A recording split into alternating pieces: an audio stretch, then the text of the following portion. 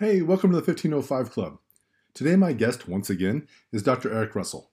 Dr. Russell's forte is chiropractic philosophy. As such, I thought he would be the perfect guest for a conversation I've been wanting to have. This might seem simple and overly basic, but I wanted to talk with him today about subluxation.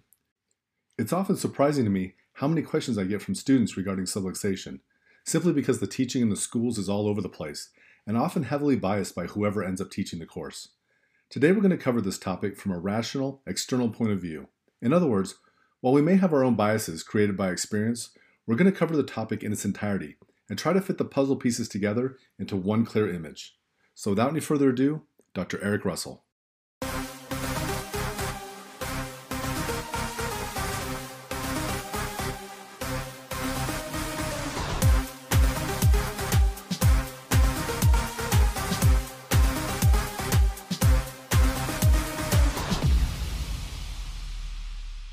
Hello, Dr. Russell. Thank you for joining us again. Oh, it's absolutely my pleasure. Thank you. So today we're going to talk about subluxation, something that seems simple but often becomes very complicated. But the last time we talked, I mentioned how in my first year or two, I had like this existential crisis where I didn't know why I was in my office or why my patients were coming. And I guess to elaborate on that a little bit, what ended up happening was my crisis probably lasted maybe a week of seeing patients and not knowing why I was there. And then I kind of came to this conclusion, which was against everything I'd been taught in school, because I went to LACC, which was I kind of went, if there's no subluxation, then there's really no chiropractic. And so if people are coming here for chiropractic, what they're really coming for is the correction of their subluxation. And I didn't know anything about that. And I thought, well, at least now I know where to go. And so I realized I'm probably not the only one who's that way, who's had that problem. Probably depends a lot on schools. So I thought, let's talk about subluxation because we can do it in a way that's both philosophical and scientific and be intelligent about it because Sure. I think there's a lot more meat behind it than a lot of people know or believe or have been told. And so we can just start because, as you mentioned before, you teach this in philosophy 1. And so I'll just let you kind of start with basic definition of what is a subluxation. Well, that's an interesting thing because I've been teaching chiropractic philosophy to chiropractic students since 2008. My specialty is usually like philosophy 1, like first term. Here I am in chiropractic school. Here we go. And, it's a lot to unpack for people because, Rome in, 2017 in the Journal of Chiropractic Australia published that there were at that time over 600 different published definitions of subluxation in literature. And then Rome has said on stage or in communication that he expects that number to be double today. So here's an incoming, I want to change the world first term student walking into chiropractic school, which they may or may not be introduced to philosophy. They may or may not be introduced to like Gonstead's system. They just may be taught how to manipulate without a system of analysis. And then you're like, hey, a couple of things I want to teach you. Number one, there are over 200 different techniques in chiropractic. And what most people do is combine those techniques, elements of each, just to make their own. So probably the number is infinite in the chiropractic profession. And let's talk about subluxation. Subluxation is the center of what chiropractors do. It's what we do in our office. Every chiropractor is adjusting something. Well, there's now 1,200, but at least in the literature, 600 different definitions of subluxation, including a portion of the profession that says subluxation is BS, and others that says it's central to what chiropractic is. Enjoy your first term. Let's help you sort through all this mess. So, I mean, that's basically, just think about it. If you like as an incoming student, there's no homogeny, there's no central theory, but I like to look at this kind of studies, and I've been working with students for a long time. So there's a couple key elements I'll just break down for everyone. The first one is there was a large qualitative study of how chiropractors think and practice by McDonald, and I think that was in 2002. I'm not one of those people like Dan Murphy that can spout off studies and has them memorized. I'm going to be kind of loose with them, but I'm happy to give people any reference that they need if they want to contact me. But 2002, the McDonald study came out. It was the largest qualitative study, which means it wasn't like yes or no. It's like more descriptive in nature. And 88.6% of the profession thought subluxation was important, and they thought it was important and wanted to retain it in chiropractic. Now let's just talk science. The first thing is 88.6 is not a majority. It's a super majority. It is like a shiny unicorn that farts rainbows and glitter kind of rarity to have 88.6% of the profession agree upon everything. So to me, I'm like subluxation is central to chiropractic. The adjustment is central to chiropractic. I consider myself a pretty principled chiropractor, but it is of all the interventions that any chiropractor can do, the adjustment is probably the most powerful. So to me, as long as someone has an adjustment as the central part of their chiropractic practice, I'm pretty good. But in true chiropractic fashion, over 50% of the chiropractors wanted to prescribe drugs in the same study. So it's like we, as a profession, I tell my students, like, you can quote me on this, we are a hot mess of a profession, but we are a beautiful hot mess. So when you look at subluxation, there's some key things. How we view subluxation philosophically and through science is probably the most important aspect of the subluxation. Do you want to just dive deeper into those? Yeah, let's go deeper because I know a lot of people want to be armed with information where they can defend a stance like that, especially a stance that 80, whatever you said, 86% of the profession. 8.6. Yeah, if that many people, like, we should be able to defend it fairly decently, I would think. Well, it's super interesting because I'll just get out some of the other things I tell my first term students. I'm like, chiropractic's not weird. Chiropractors make it weird. So Hmm. typically, I don't have. I think in 15 years of private practice, I had one patient ask me for any studies. The rest of them just want to know, am I in the right place and can you help me? So this evidence argument is typically amongst chiropractors within the Hmm. profession instead of how we deal with our patients and educate them. So I think it's important for a chiropractor to first of all understand evidence and understand science and the impact of science on philosophy. They're not meant to be separate, philosophy or science. You're meant to do both. To me, I think the most practical thing for a chiropractor, particularly a Gonstead chiropractor, is when I'm talking to someone, I think about Chris Kent, who said, or Dr. Chris Kent, who said, well, what kind of evidence will you accept? So it's like, for me, it's like I want to be able to go PhD level on science if someone needs it. And quite frankly, Bubba that walks in off the street to get adjusted, he may not want the science. So who I'm talking to will kind of have a range of what evidence I'll use. So I don't bury everybody with science, but I think it's equally as bad for a chiropractor not to be well versed in science. Um, Dr. Kelly Holt, who's president of the New Zealand College of Chiropractic, said it best. He's like, not every chiropractor will do research, and they're not meant to be researchers, but every chiropractor should be a consumer of science. Like you should be able to look at a study and say it's a good study, it's a bad study, etc. Hmm. So the whole mess around subluxation really revolves around two concepts, and I call them abstract and concrete. If you read Stevenson's chiropractic textbook, it's metaphysical and physical. So things that are metaphysical or abstract are things that you cannot see, touch, measure, or weigh. Things like love, justice, those are two concepts. Like I tell students, like physiologically, what do we notice in the body when you're in love? Like your pupils dilate, your hands get sweaty, etc. But if I stimulate those things physiologically in your body, does that mean you're in love? And they're like, no. I'm like, they're outcomes of being in love. So sometimes we have this matter has an effect by the metaphysical. There's a connection between the abstract and concrete and the metaphysical and the physical. But some of the key concepts in chiropractic that are metaphysical or abstract, which we will never be able to measure through a RCT, a randomized controlled clinical trial, are things like innate intelligence. Hmm. So you can't measure it. You can see outcomes in the body, but you will never be able to measure it.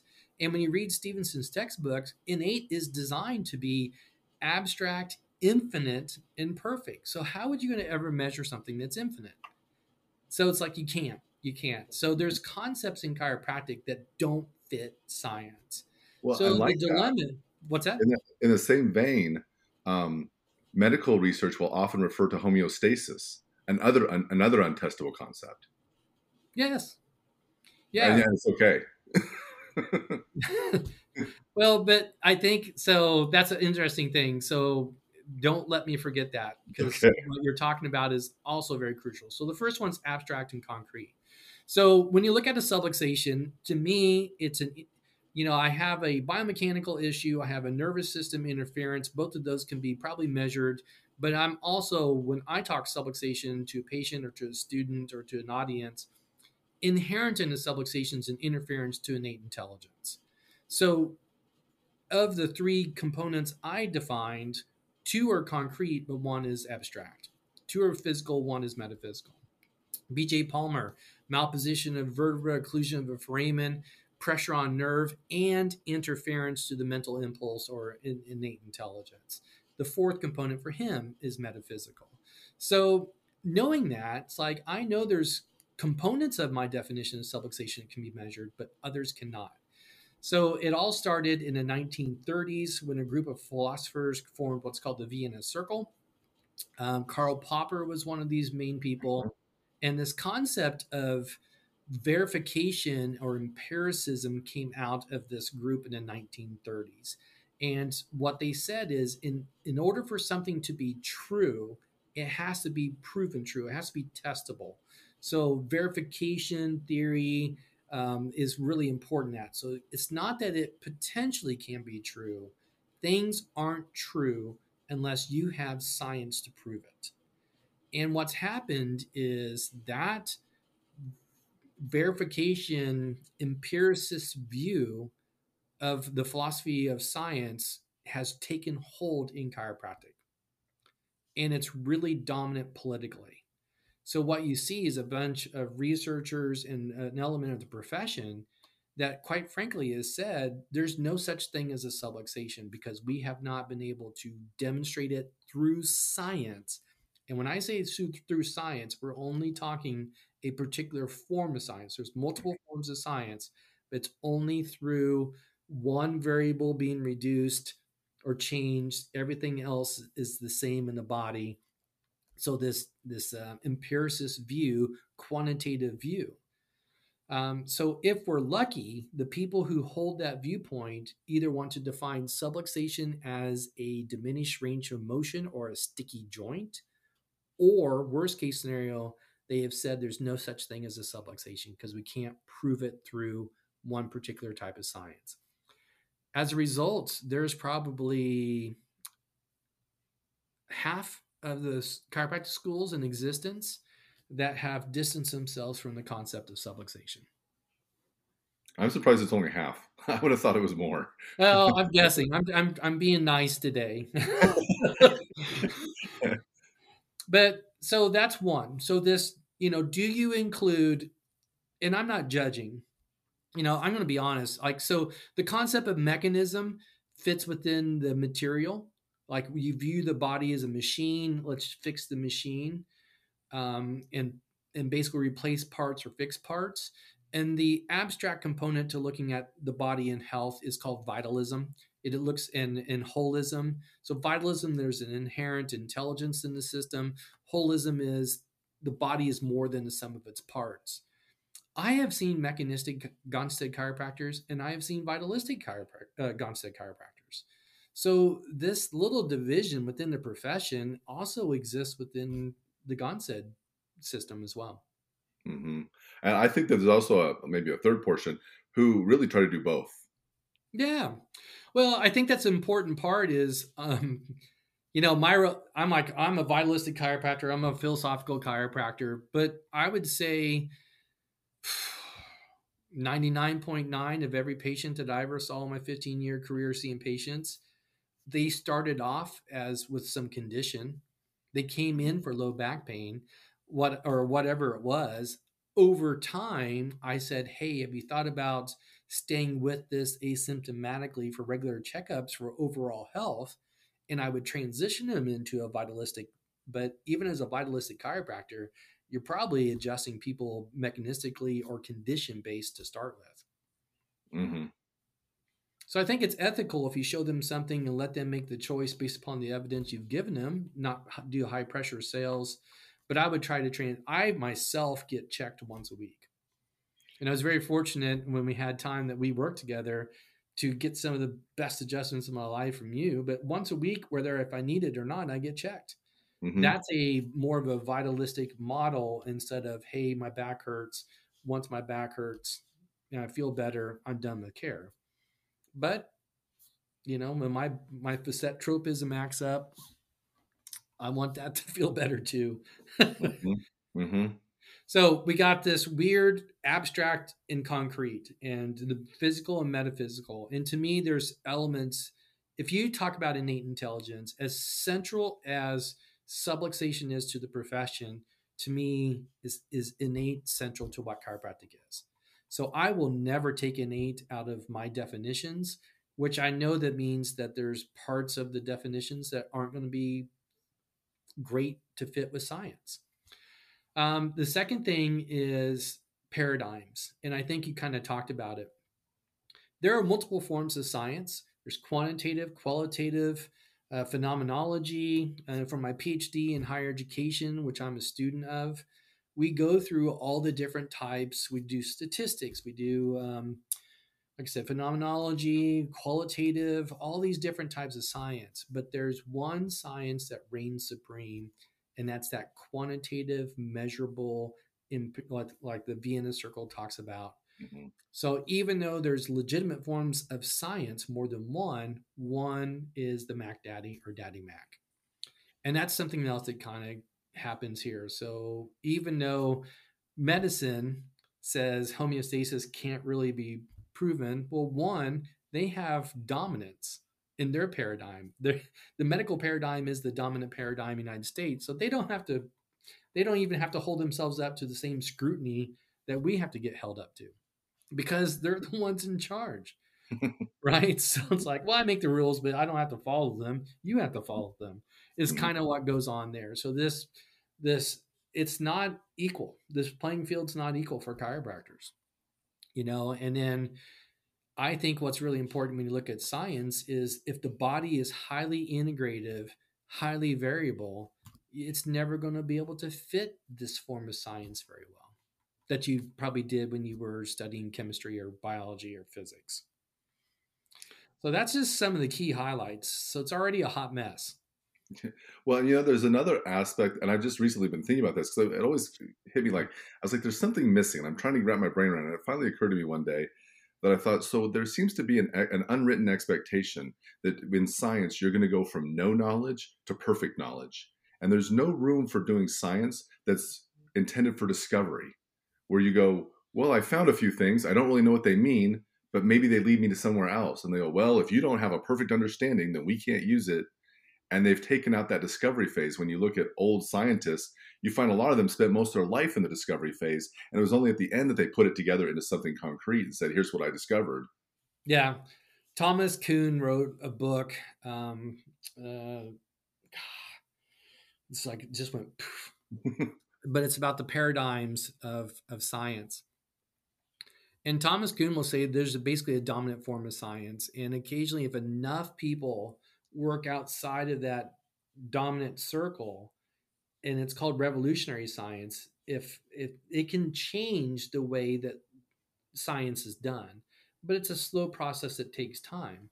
So, for example, one of the things that I was taught when I was when I was biology, and I'm 30 years graduate or since I started chiropractic school, so it's been 30 years since I was in college. But we were just a byproduct of your genes, and now science is kind of mostly understood. There's epigenetics and factors that turn Mhm. on and off genes.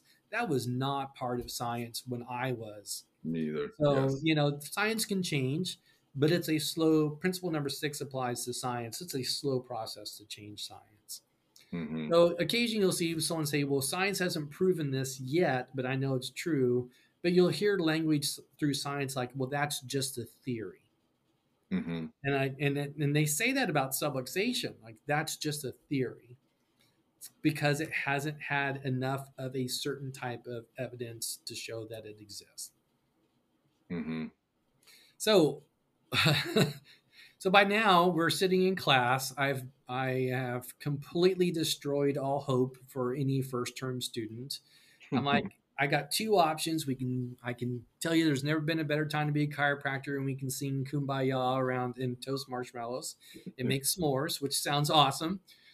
Or I can kind of give you how diverse the landscape is because you have to start figuring out your path in that. So we have abstract versus concrete. We have dominant forms of science. So if you look at Rome's article with 600 different definitions, to me, the only way you can make sense of it is to put them in categories. And I have four categories that I put subluxations when I teach students to. The first one is a philosophical model. If we have a philosophical model of subluxation, we're going to include innate intelligence. Mm-hmm. That's the pro. The con is it's not going to fit science. Right. You know, and I know that. It's like if I say this is causing an interference to how innate intelligence communicates to the body, that is a philosophical statement, not going to fit science. And so that's the benefit of those. A lot of the innate models of subluxation fit within that. The second one is a scientific definition of subluxation. If we have that, that fits science, a type of science, it gets more legitimacy in that paradigm. But the downside is you have to exclude innate intelligence. So it is a physical, concrete only definition of subluxation. Mm-hmm. So we can say subluxation is a diminished range of motion, a sticky joint. And Mm-hmm. there are some people who advocate that the role of a chiropractor is to unstick sticky joints or unstuck Stuck sticky joints. joints. Yeah. Sorry, I grew up on a farm, so Walmart's, wash the car, occasionally bad grammar comes out. And to me, it's like I understand what they're saying, but on the other hand, it's like how it's depressing for me to think that my job is just to unstuck sticky joints all day. Yeah. You know, so you really kind of are struggling with that one. And now the problem is biomechanically, we can have a joint dysfunction. You can have something at the zygapophyseal joints. You can have something called spinal loading, where the region, like the lumbars, is locked. Biomechanically, it's more from like compression and vibration. Like long haul truck drivers will get something that spinal loading. So you can have segmental, postural, regional type of dysfunction. So already we're having problems with defining a subluxation is because there's multiple types of biomechanical issues that can happen in the body, Mm-hmm. even though all of them are measurable. Mm-hmm. Same thing with the nervous system. We know a subluxation affects the nervous system in some way. Mm-hmm. And in Rome's article, if you experience pain due to a subluxation, there is a nervous system component. So Mm-hmm. now we have, you know, the literature supports that we have dysafferent input into the brain. You can have upper motor neuron lesions, issues with the core that cause hyperreflexia, hypertonicity. You can have lower motor neuron lesions, which is more after it exits the IVF, which is unilateral in presentation and diminished muscle tone and diminished reflexes. You can have a you can have somatosomatic reflexes, somatoautonomic reflexes.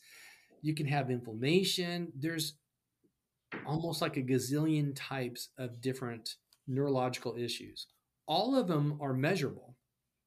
But the problem is they're not repeatable person to person. So if you have a T6 subluxation, I have a T6 subluxation, the neurology that's affected in my subluxation versus yours may be different. Mm-hmm. And it's different for the person episode to episode. Mm-hmm. So, yes, we can show that neurology is affected with the subluxation through science, But since it's highly integrative and not repeatable, it's hard to concretely within that paradigm say, yes, Hmm. this is the neurological involvement of a subluxation. So usually we focus more on mechanoreceptors and proprioceptors. So if you have diminished movement, you're going to have altered proprioception. It's Yep. just because it's not moving as well, right? Yep. So that's Yep. why they're like, let's just kind of stop talking about all those others and just kind of focus on maybe pain and maybe mechano and proprioceptors. That's it. But that's the other thing you'll see a lot of, like, out of New Zealand, the model is disafferentation. So more science is showing that bad motion of a joint, due to whether it be segmental or regional or whatever, causes diminished afferent input into the brain, which then alters how the brain processes that information and diminishes the outputs of the brain. So sensory motor integration is diminished in this model. So this model of describing subluxation is a concrete model. It doesn't include innate. It's only going from the body to the brain and then bad brain outputs.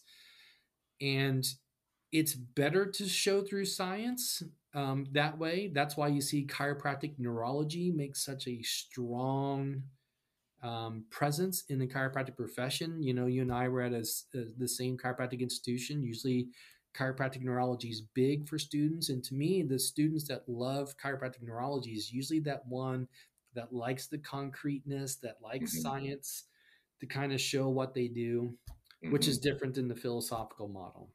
Hmm. So already one of our challenges, innate intelligence controls the body, but in the science model, bad joint function alters brain function. So is the problem efferent coming to the body or afferent going to so it's like these models don't match very well.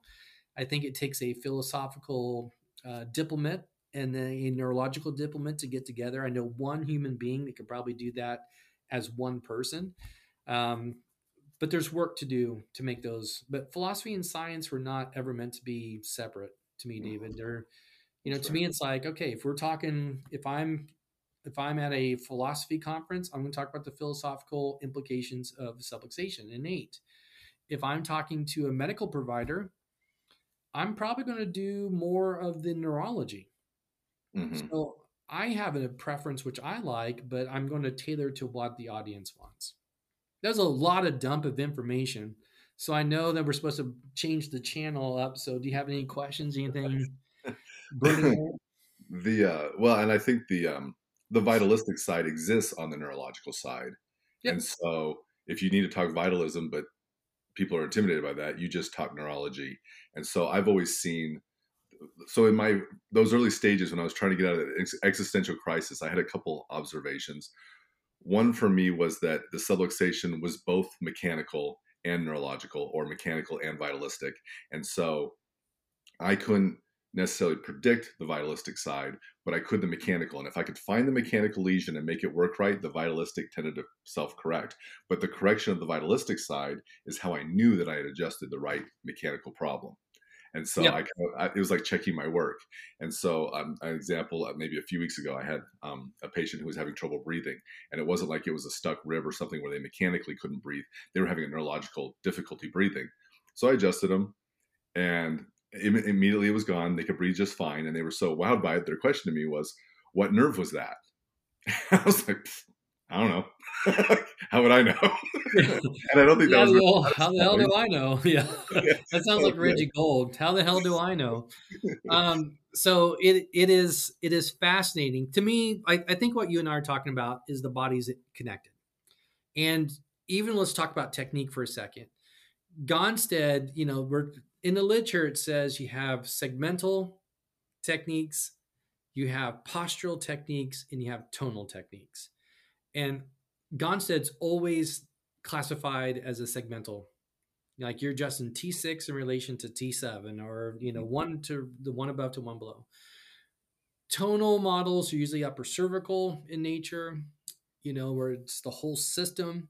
And then CBP is usually categorized as a postural technique. Okay.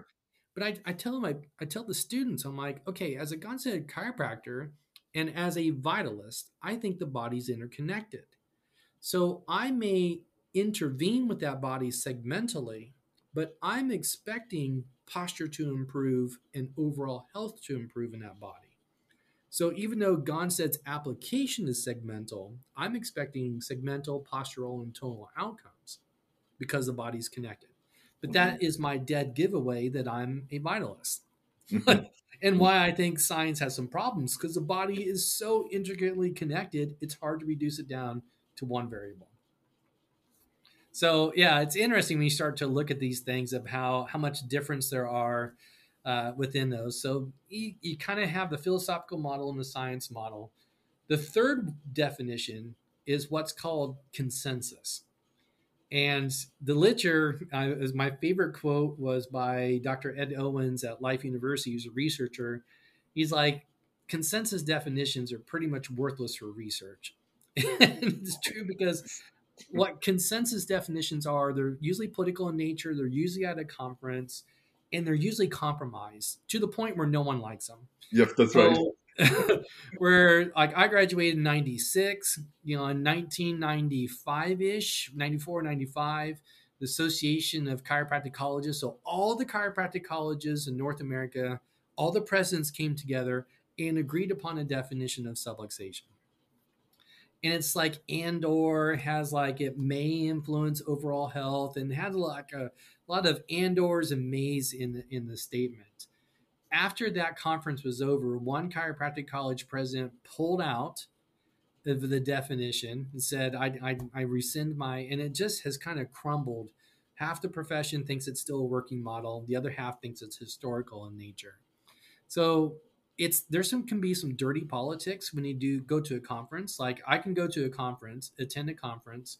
Let's say it's chiropractic education conference. You and I are there, but you and I are leaving early. Like on Sunday, our flight's at 10 and the conference ends at noon. They can have a working group at the end of the conference at 1 p.m. and it could be just 5 people in the room come up with the definition, but it basically says this was the definition from that conference. Yep. And because you and I were there, we get we've we in a sense have voted our agreement because that came out of the conference and we can document that you and I was there. So you see some like it's hard to get the profession to agree. You'll see consensus definitions from one side of the profession or from the other. They're political in nature, and I just tell my students they're not good for research and no one likes them. So consensus is pretty easy. So we got philosophical, science, and consensus. The fourth one I think has the most utilization in chiropractic, and they're called operational. What operational is to say, okay, we have this metaphysical or abstract component in chiropractic called innate intelligence, which we can't ever measure, but we know it impacts the body and changes homeostasis. And I wanted to kind of stop on that for a second. You talked about homeostasis earlier. It's defined in the literature two ways. The first one is just a set point. It can be good, it could be bad. Like my thermostat could be set at 50 today.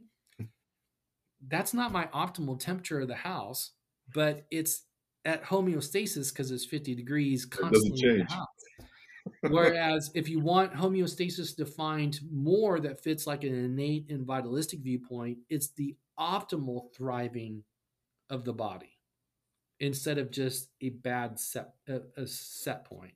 So even homeostasis is defined in literature two different ways.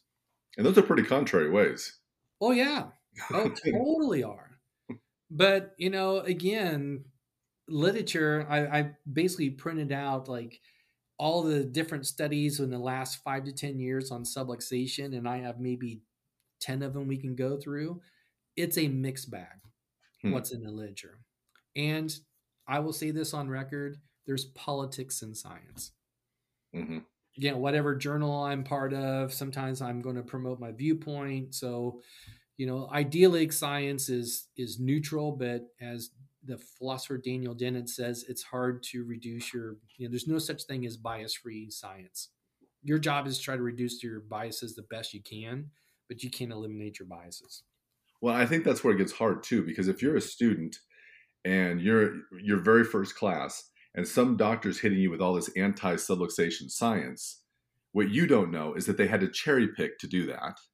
And so if they cherry pick that science, that means that there is other science, Yep. but you're a first term student. How do you know what it is? So they're basically taking advantage of the fact that they know you don't know. And so they're, to me, I would consider it academic bullying, is really how I've always seen Well, and then some of it's not intentional. I mean, it. That's our probably correct. prerequisites into chiropractic school are heavy science based. Yeah, So when they come in and take philosophy one, I'm seeing things are kind of against that empiricist dominant paradigm in my yeah, class. And they're already at this first existential crisis as a first term student. Like, am I a scientific chiropractor or am I a philosophical chiropractor? Where I'm like saying you should be both. A first term, first trimester student can't keep that in their head. They right. tend to be either or. So those that are strong in science don't like philosophy right off the bat, Hmm. and then they have to defend their position. So they're not trying to just to understand the lay of the land. And then each school has an influence. So 90%, this number I'm just flat out making up. 90% of the curriculum is the same because we have to teach the boards, but it's that 10% which is different because you can teach some techniques, not others, have philosophy, not have philosophy, promote integrative care or not. There's all these different types of institutional philosophies. So when I was at a school early in my career, chiropractic students, I'd come in and talk about philosophy innate. Next, it was a wild west. There was no direction from the institution. So I could say innate is central to chiropractic. Next professor would literally come in and say innate's bullshit. Or I'm sorry, BS. So the students felt like ping pongs. Yeah. So on one hand, there's some academic freedom, but on the other hand, it's like mom said versus dad said. They're just like bouncing around and have to figure it out. So then you say, okay, let's kind of tell the students more what we want. Like we can be pro vitalistic, pro science, whatever. But students still there's a wide variety of students. So every vitalistic school produces mechanistic students, and Hmm. every mechanistic school will still produce vitalistic students. Hmm. And those tend to be sharp because they're always swimming against the grain. I mean, against the stream during school. Hmm. So this wide range you see in the profession, wide range of institutions, that wide range exists in every classroom I've ever been in my career. Yeah. So we covered philosophical, we covered science, we covered consensus, no one likes. The fourth one's operational. So if we say there's an innate intelligence that affects the body, so in theory, innate intelligence, when it's communicating to the body, should improve adaptability of the body. When you're subluxated and the body can't communicate, it should diminish adaptability of the body. In science, the best measurement we currently have on overall health is heart rate variability. Hmm. Heart rate variability is the space between the heartbeats. And you want the more adaptable the body is, the healthier it is, the more variable those spaces should be instead of like 1 second between beats, which is what we were taught back in the day. It may be half a second, maybe a second and a half. So the more adaptable, the more reactive, appropriately reactive the body is, the better your heart rate variance will be. And that is proven through science to be one of the best indicators for health.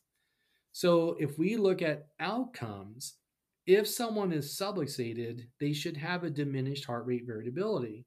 After we adjust them and improve communication in the body, we should see heart rate variability improve. Hmm. So we're using science and physiological outcomes of the body to infer innate intelligence being connected in the body or a neurological connection within the body. That's where almost all the current research is going in subluxation. It's not you can't study innate, but if I can show better health outcomes through science, then I can infer that the body's connected, innate intelligence exists. Yeah, that actually kind of brings me to another thought that I had during that existential crisis, because once I had this concept of subluxation, I then ran into a problem of, well, how do I know what an adjustment is? How do I know if I've corrected the subluxation? So, existential crisis part two is I'm in with a patient and I push on them and they go, "Did you get it?" And I go, I don't know, like how there has to be a border. And so as I worked through that, I came to this conclusion for me that I found that when I gave poor adjustments, or maybe I should say incomplete adjustments, where I felt like there was movement, but I didn't reach a certain point that I knew I needed to get to, the patient would either experience minor improvement or not lasting improvement. But if I could Mm. cross that threshold, then I knew for sure they would get better, and they would. And I began to develop this concept in my head like I was flipping circuit breakers, that a breaker is either Well, on or it's off. It's never mhm. stuck between the two. It's either on or off. And that if I could, and so if I could get past that point, I could either flip the breaker on or the breaker was still stuck off. And I gave it a noble effort, but I didn't quite get it flipped on. And that's how I started thinking about it, because for my brain at that time, that's all I could understand. And I was like, okay, that's my idea of what I'm turning on and turning off. Well, I think, I think you'd appreciate Rome, who says, despite all these definitions, we're adjusting something. And have been adjusting something since 1895.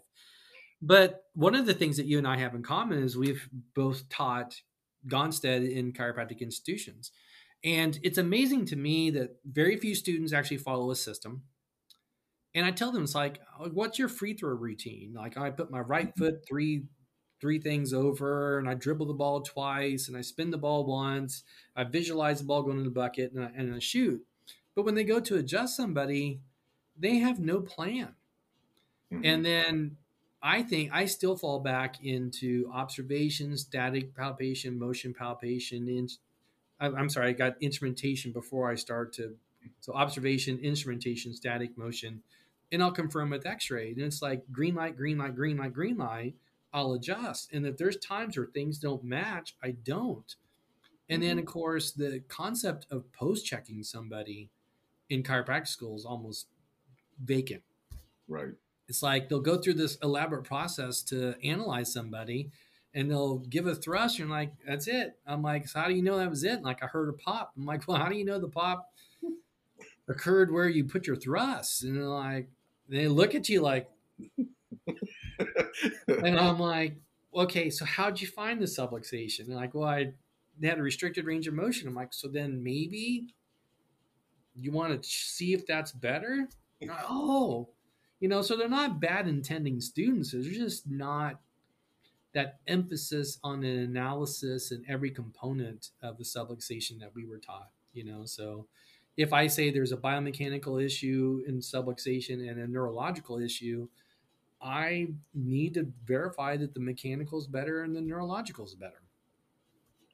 Yeah. Do you think that for practicing chiropractors, do you think that really truly your understanding of subluxation and how you conceptualize it affects whether you are successful in what you do or if you are highly frustrated? I think your understanding of subluxation, and I'm not here to tell you what subluxation is. I think that's someone's got to work through that themselves. Mm-hmm. But to me, clarity on your philosophy, clarity on what is happening in the body, and clarity of what a subluxation is would, one, increase your certainty Mm-hmm. For about sure. what you're doing. And if you have increased certainty, you're going to communicate better to whatever you're doing. So I have some friends who are highly mechanistic in nature, highly low back pain, headache only on their. But you know what? They are certain that that's the role of chiropractic. They are ethical. I don't agree with them, but I don't chastise them because they are walking their talk Mm-hmm. and treating people ethically. And so anyone that wants more wellness can come to me. And sometimes they like treating low back pain all day, and that's not my jam. So I think your certainty helps understand what you're doing. Your certainty helps what the intervention you're going to do, how it will potentially help the body, and then helps with communication, and overall helps you understand where your place is within chiropractic.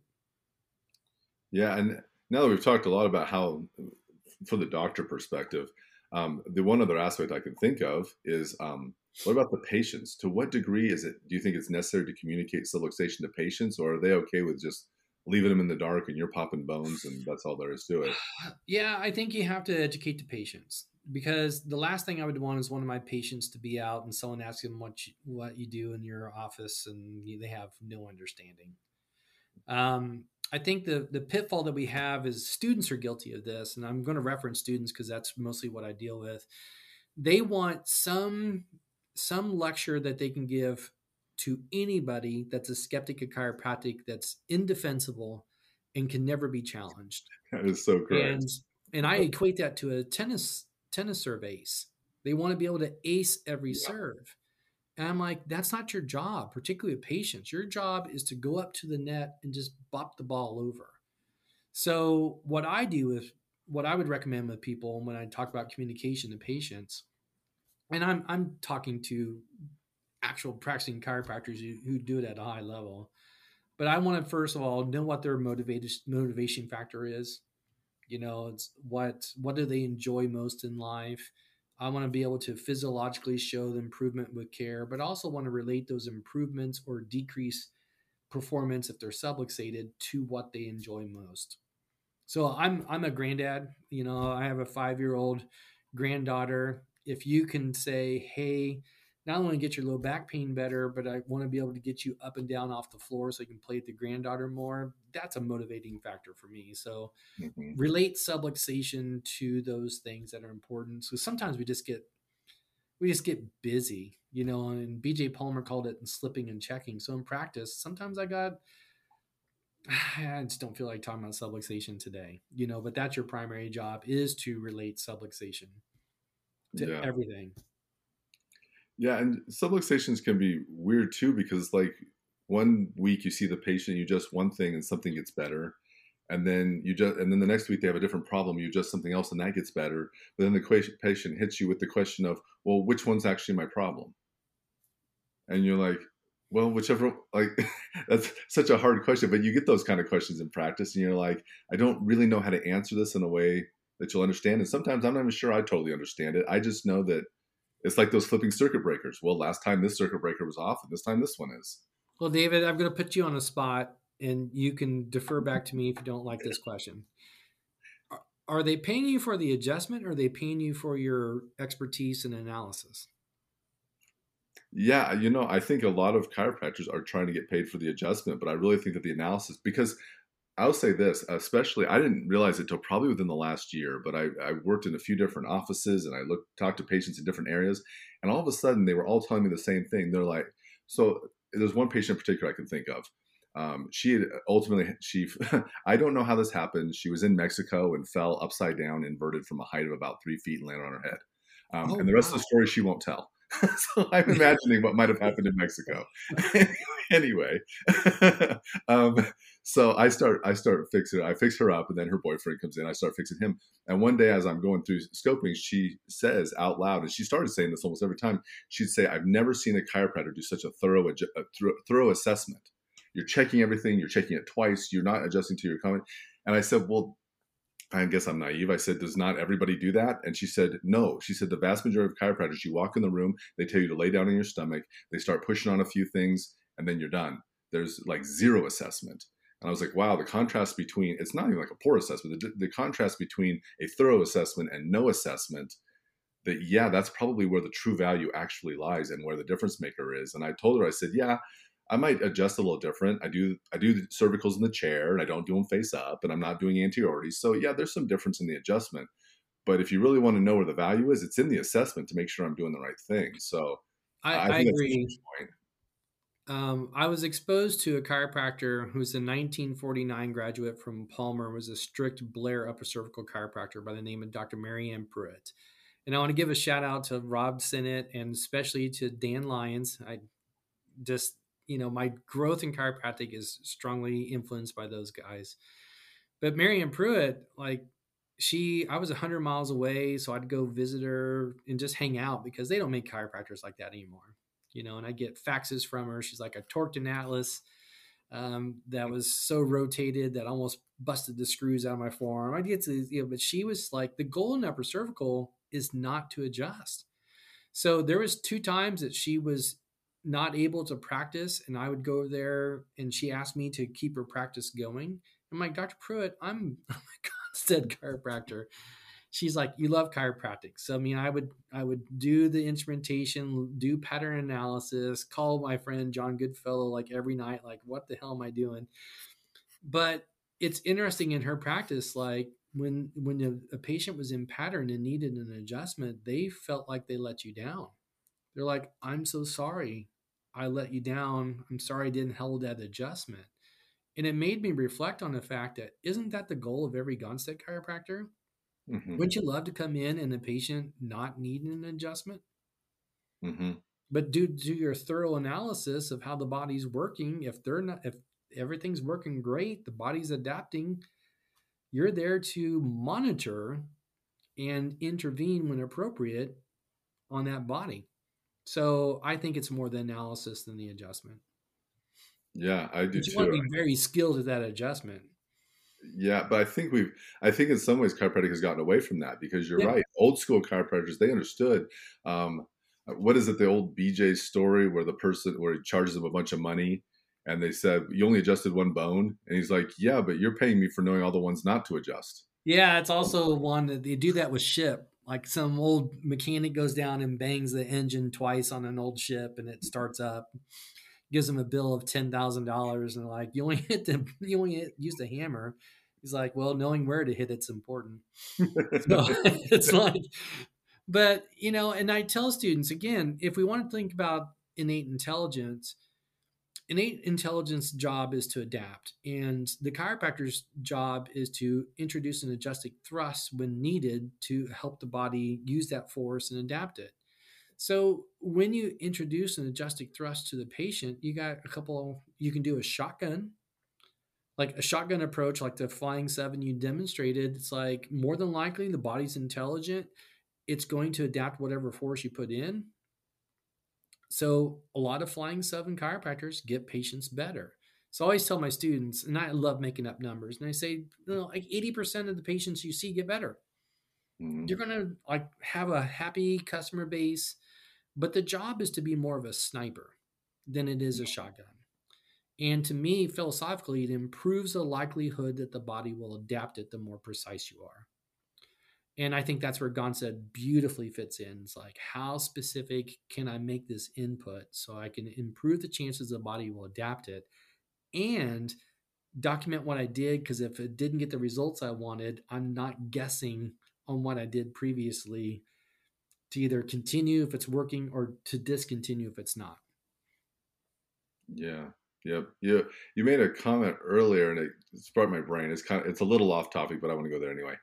Because you mentioned being in pattern, and so that's something that we actually talked about a lot at the Meeting of the Minds in regard to the scope, and different ways of reading a scope, whether it's pattern or out of pattern. So um, I know people who went to schools like I did. That was not something that was ever mentioned, and so it's kind of a foreign concept. So can you talk, because I know that goes with subluxation as well. The idea of there being patterns, like what is your pattern, and it plays into adaptability. Yeah, I was fortunate. Like I said, I had school same time as Dan. I was an intern at Herb Wood's office for 3 years. I had probably 26 Mount Horeb seminars before I graduated. I kind of floated between GMI and Gonstead seminars as a student at Palmer, numerous weekend seminars. Rick Burns was one of my instructors, Michael Bouvet. So I was fortunate to be taught by these people, and some of it's simple. It's like what I want to see when a patient comes in for their next visit is some sort of change. What freaks me out and gives me the worry is if they're not changing. So Mhm. changing is adaptability, not changing is you're not adapting, to kind of oversimplify it.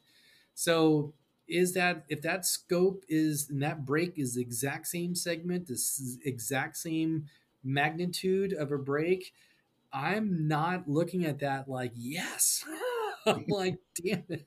Like I want to see some sort of change. Like, and it's okay if it even gets a little worse to me. Like, Change, yeah. because then something's happening. But when it's not changing, that's when I personally freak out.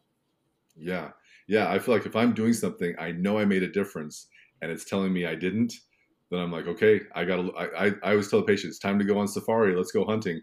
I Yeah. can go find something else. What's the Gonstead quote? Don't question the principle, question the Push your application. application. Yeah. Yeah. Yeah. So, it's I'll kind of tie up the first segment, but for me personally, I think of subluxation, I think categorically. Students like, you don't give me your definition. And I'm like, I'm not here to tell you what to think, but I will give your audience. For me, a subluxation has it's a biomechanical issue that affects the nervous system in some way. And it also interferes with innate intelligence communication to the body and affects adaptation. So I mean that's how I categorize the subluxation. So that way the philosophical fits, the science fits in a section of that, and it also fits with those operational definitions. So you should be able to see any definition of subluxation and think, is this a philosophical, scientific, consensus, or outcomes based? But what I want to do, David, if you got a second, is I basically, like I said, went through the literature, pulled out some studies on chiropractic, and they are on subluxation, and they are a complete hodgepodge. So it's Okay. just to give the audience a little indication of what science is showing for chiropractic.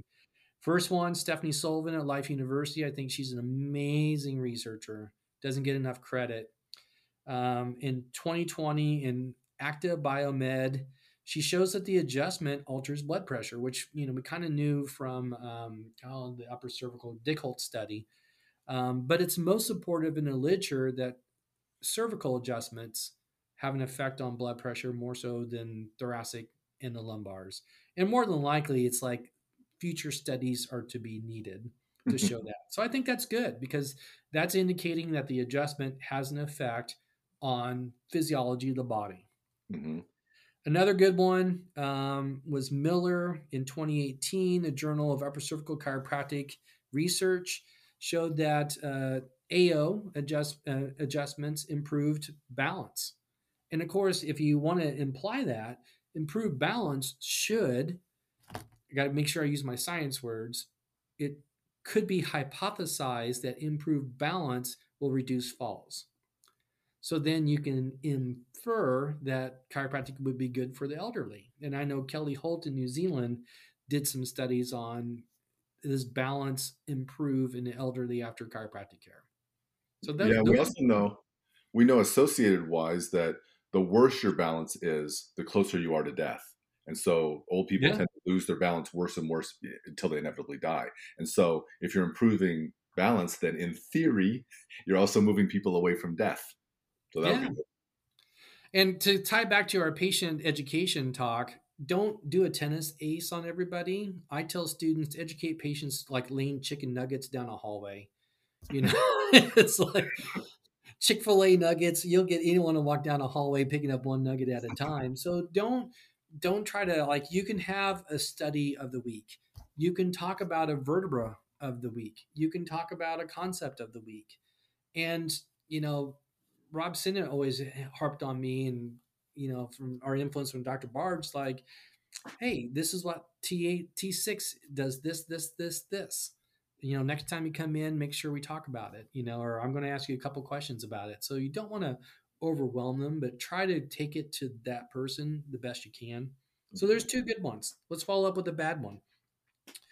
Um, Basically, the first study is not bad. Kramer et al. In 2011 in JMPT showed that when you adjust somebody's side posture, the involved side up zygapophyseal joint gaps more than the involved side down one does. Hmm. And then my response was like yours, David. Okay, like Thanks for that. yeah, I can see that and make sense. But what's interesting was in 2003, there was a study by Flynn that shows that cavitation is not associated with improved clinical outcomes. Hmm. So just because a joint pops doesn't mean that you have improved range of motion and decreased pain of a patient. So I have a thought about that zygapophyseal one. I've had to sit on that Yep. for like 10 seconds. My thought is if you are adjusting the way I've seen most students do lumbar side posture, they're basically adjusting it going I to S. That would create increased gapping of the upside zygapophyseal joint. However, in Gonstead, we're generally going to put the open side of the wedge up and we're going to torque it down. So I would Yeah. think that what you're doing would matter. And so that might be true for certain ways of doing it, but not universally true. So I just think that's interesting. Well, it's interesting because what scares me. The first one was like okay, but the one is saying that there's two studies within chiropractic. One, it shows where you put the force doesn't mean that's where the cavitation occurs. Hmm, And philosophically, I think that's fine because once you introduce a force, innate will basically use it wherever it needs it. But politically, in the chiropractic profession, they're using that study to say, therefore, techniques that teach specificity shouldn't be included because where you put the force doesn't mean that's where the adjustment occurs. interesting. So that scares me to death as Yeah. a Gonstead person. Yeah. Well, I think it would also, there's upper cervical technique, like say Atlas orthogonal is incredibly specific. I think it would scare them too. Yeah, but I mean, it's like fascinating. So then, well, some of them are like, well, I'm specific, but I don't have audibles associated with my technique, therefore I'm safe. And it's like, so sometimes it's science that's showing some mixed bags, but it's oftentimes the political ramification of these is that one I wanted to show. Another one that's cool. This was a osteopath and Suratelli in 2020 is a DO that came out in Nature, so a Mac Daddy publication, says that osteopathic adjustments or manipulations causes a bold response in interoception. So interoception is how the body perceives what's going on inside of it. So this is doing functional MRI that shows that interoception has a dramatic increase of activity after an osteopathic manipulation. Hmm. So it's cool because we can like relate the osteopathic manipulation to chiropractic adjustment. It's bad. Chiropractors aren't doing this research. Yeah. So there's always some political. Another good one. This was by Waterstone et al. In 2020 in Brain Sciences. It showed that adjustments after alter functional connectivity of the brain of stroke patients. And you'll see EEG changes. So we see that stroke patients that get adjusted, the brain's trying to connect more, and it shows on the EEG. So that's awesome. That's awesome. Because we're showing how we can have an increased effect on brain. Here's a here's one that scares me to death. So when you look at science, oftentimes evidence-based science is indicated as a triangle. On the lowest is expert opinion, then you have case studies, and then eventually you go to an RCT. And at the very top, the most Mac Daddy of the form of Mac Daddy science is called something called a systematic review, where they take a meta-analysis of all the research given to it. So there was a global summit of chiropractors in 2021, happened in Canada. So it was published in the Journal of Chiropractic and Manual Therapies. Now, most of the time, this is a peer reviewed journal, but most of the anti vitalistic articles appear in this journal. It's based out of Australia.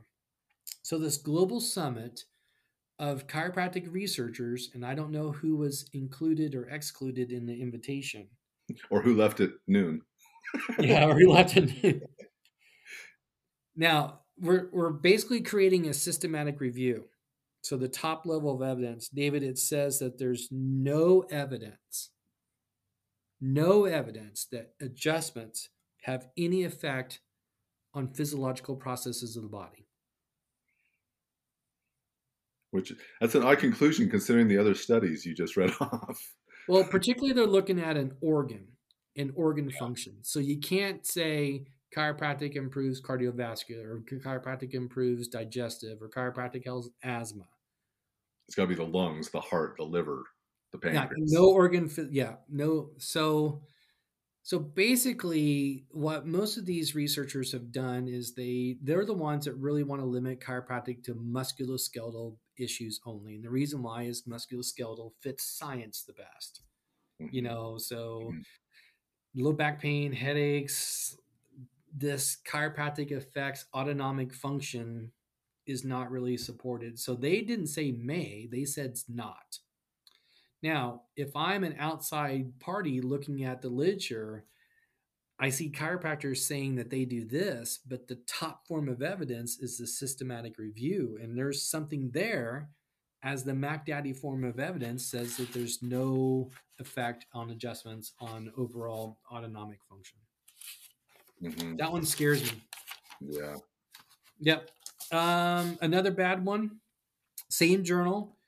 Um, Goncalves, I think is how you say it, in 2018, says there's no evidence to support chiropractic as a credible approach to primary prevention or early secondary prevention of health.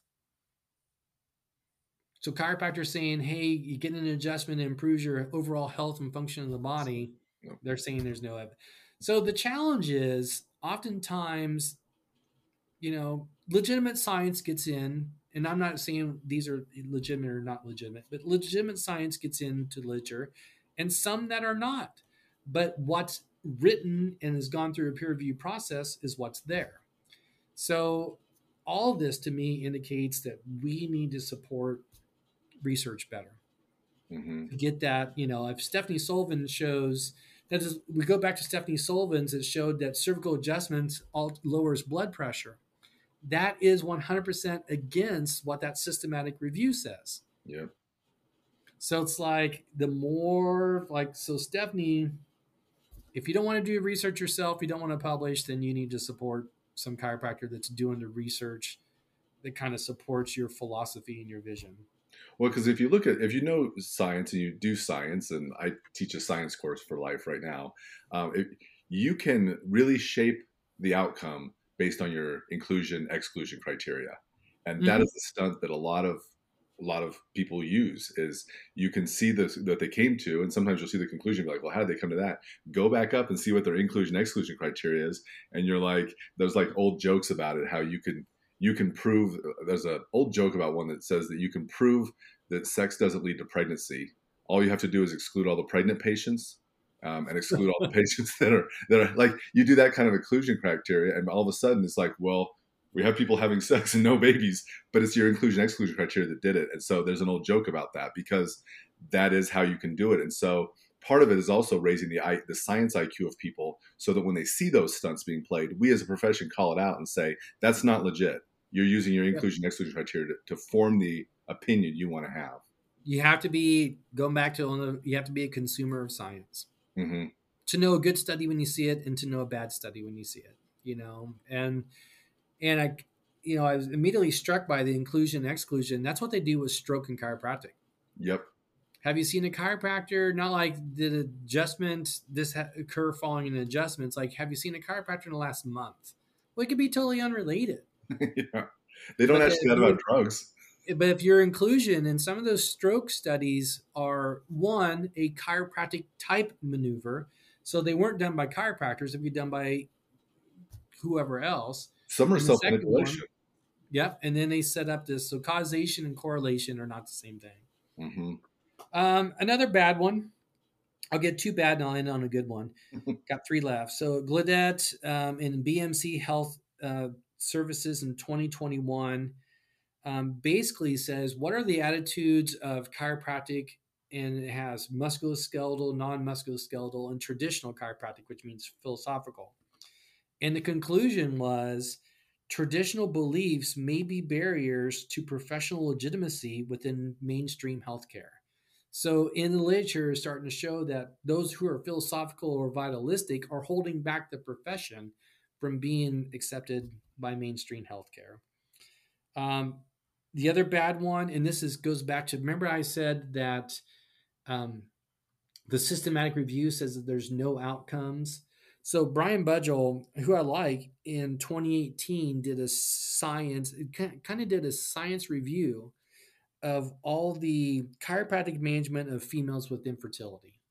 Now we know on a personal level, on the lowest form of evidence, everybody's had somebody who had challenges conceiving improve and or have a baby underneath chiropractic care. Like chiropractic miracle babies are not that miracle. One is because the body's doing exactly what it's supposed to do. But two, it's like it's so commonplace, a chiropractor doesn't bat an eye about it. So Budgel says that while there's tons of case studies to support that chiropractic can help infertility, there's not enough RCTs or systematic reviews. Therefore, we can't say. So there's low form of evidence, but not high form of evidence that chiropractic can help fertility. Therefore, we should say chiropractic should not help fertility. So the type of evidence is really important in Hmm. discussion. But another one that probably didn't get enough is Glucina Tanya in New Zealand in 2020. She did one on complementary theories in chiropractic or clinical practice, and she reviewed the literature and says that probably 70% of chiropractors hold vertebral subluxation to be important. So it kind of mirrors that McDonald's study I talked about earlier, but you're not a weirdo minority within the profession if you hold subluxation to be important. It's oftentimes these very polarized minorities that are controlling the discourse within the profession. And a lot of it's academic, to be honest. Yeah, So, yep, yep. Talking to, but and sometimes that's another bone to pick. You have people that are in academics for the good and they're good chiropractors and are making a difference, and you have academic people that have never seen practice and don't like being a chiropractor. So I mean, you got to figure out who to support and don't lump all of them together. hmm, yeah. Yeah, if I hear those who can't teach one more time, I'm going No kidding. Especially while teaching. to. But So, it makes it, I was sitting there with Dan Lyons and Rob Sinnott, and Dr. Barge was talking about a very famous chiropractor decided to teach chiropractic philosophy. Did the first class, it was like an hour or 2 hours, came running to Dr. Barge and said, I have nothing left. I gave them everything I know. And it's like, of course, you got 10 or 11 or 15 of these 2 hour lectures to give. So it's a special art to teach. yeah, It's not something that just because you're good in practice you can teach, nor if you teach you're good in practice. So right. support those that are good at what they do. Well, I think the So last thing I would say about subluxation for me is that um, I think there's a gap between knowing what a subluxation is and being able to find one with your hands. And I don't really think that the knowledge helps you to find them. And that might be something that's very complicated for people. So then, if that's the case, then they go, well, my goal is to find them. Why do I need to know about them? But I think you need to know about them because, like you said, it gives you certainty when you find them, but also because it helps you to communicate with your patients. And if you want referrals and you want more patients, they need to be able to tell the story yeah, for you. And that's how you're going to get there. yeah, chiropractic goes back to that simple pick up a Stevenson's. Chiropractic is a science, art, and philosophy. It's Hmm. not meant to just be one. Yep. So, we need more understanding of what's happening neurologically in the body. We need more people doing research and chiropractors to support those people. Give money to a researcher. I like Stephanie Sullivan at Life. I think she's brilliant, down to earth, is really doing good outcomes based research in chiropractic. So if you don't know who to go to, pick your favorite. But if you don't know, check her out. So I think you need to be consumer science. Hmm. I never want to be put in a position where I'm talking. If I have a PhD in biology coming in as a new patient, I don't want to sound like a complete idiot um, talking to patients, but also you need to be versed on what's going on inside the profession politically. And that may mean that you need to support certain organizations that fit your philosophy because all of the studies I showed you or talked about, 10 of them, I just pulled from random over the last 5 years or 10 years. So there's there's a lot of stuff being published. So oftentimes we're out of touch with science and science. Like my wife said this it was her exit speech from chiropractic, and I had no idea she was doing it as a Palmer homecoming. She's like, researchers, you're out of touch with the profession. Wild applause. And she goes, oh, don't applaud. You guys are out of touch with research. I was like, That's a you good just one. you just pissed everybody off. But They it didn't was fall true. through. It's very true. So be consumer science, support research, and stay involved. I think it helps with your communication certainty, but philosophically, you got to have certainty with what you're doing. Hmm. I've seen a lot of scared chiropractors, don't know who they are, they don't know what they're So, I've been fortunate enough to have some good mentors, and Gonstead fit my philosophy, and I have a definition of subluxation is very congruent with my philosophy. So you gotta be good with philosophy, and they're not meant to be either or, science or philosophy. But then again, it comes down to art, and I want to have a good system of analysis. I want to have good adjusting skills, so I know that improves the chance of the body adapts my force. So that's kind of all three are needed within chiropractic, and I think you see the relevance as well. Yeah, yeah, absolutely. Thank you so much for joining me. This has been great. It's enjoyable to talk about subluxation because that is what we do, and yet oftentimes it gets put on a shelf when we talk about everything else. So I'm happy to talk about it. Thank you so Yeah, and much. let's name this episode Two Bald Guys with Glasses. That will work. We can have our own show on PBS. David, it's great talking to you. I miss you, and I hope that our circles come in contact quite often. Yeah, yeah, definitely, absolutely. I'll definitely have you back on here again. I enjoy these conversations. All right, Thanks. thank you. You bet. Once again, I'd like to thank Dr. Russell for joining me. At one point, we were seemingly weeks from working literally around the corner from one another, but sadly, that didn't work out for either one of us. Nonetheless, I thoroughly enjoy my conversations with Dr. Russell, and I hope you do as well. Like myself, he has a passion for working with students and helping them to become the very best chiropractors that they can become. I like to point out that the vitalistic perspective, as we talked about, is totally legitimate and acceptable. However, vitalism is often abused when it's used as justification for just doing anything without regard for the uniqueness of the patient. Whether it's a mechanistic or vitalistic point of view, we only create health when we do the right thing in the right way and at the right time. In other words, specificity is just as important for vitalism as it is for mechanism. I think that's why Gonstead doctors are as good at getting mechanistic results as they are at getting vitalistic results. It's the specificity, and specificity matters. Well, I hope you found this conversation helpful today. As always, I hope you have the very best week possible, and I'll see you again next time.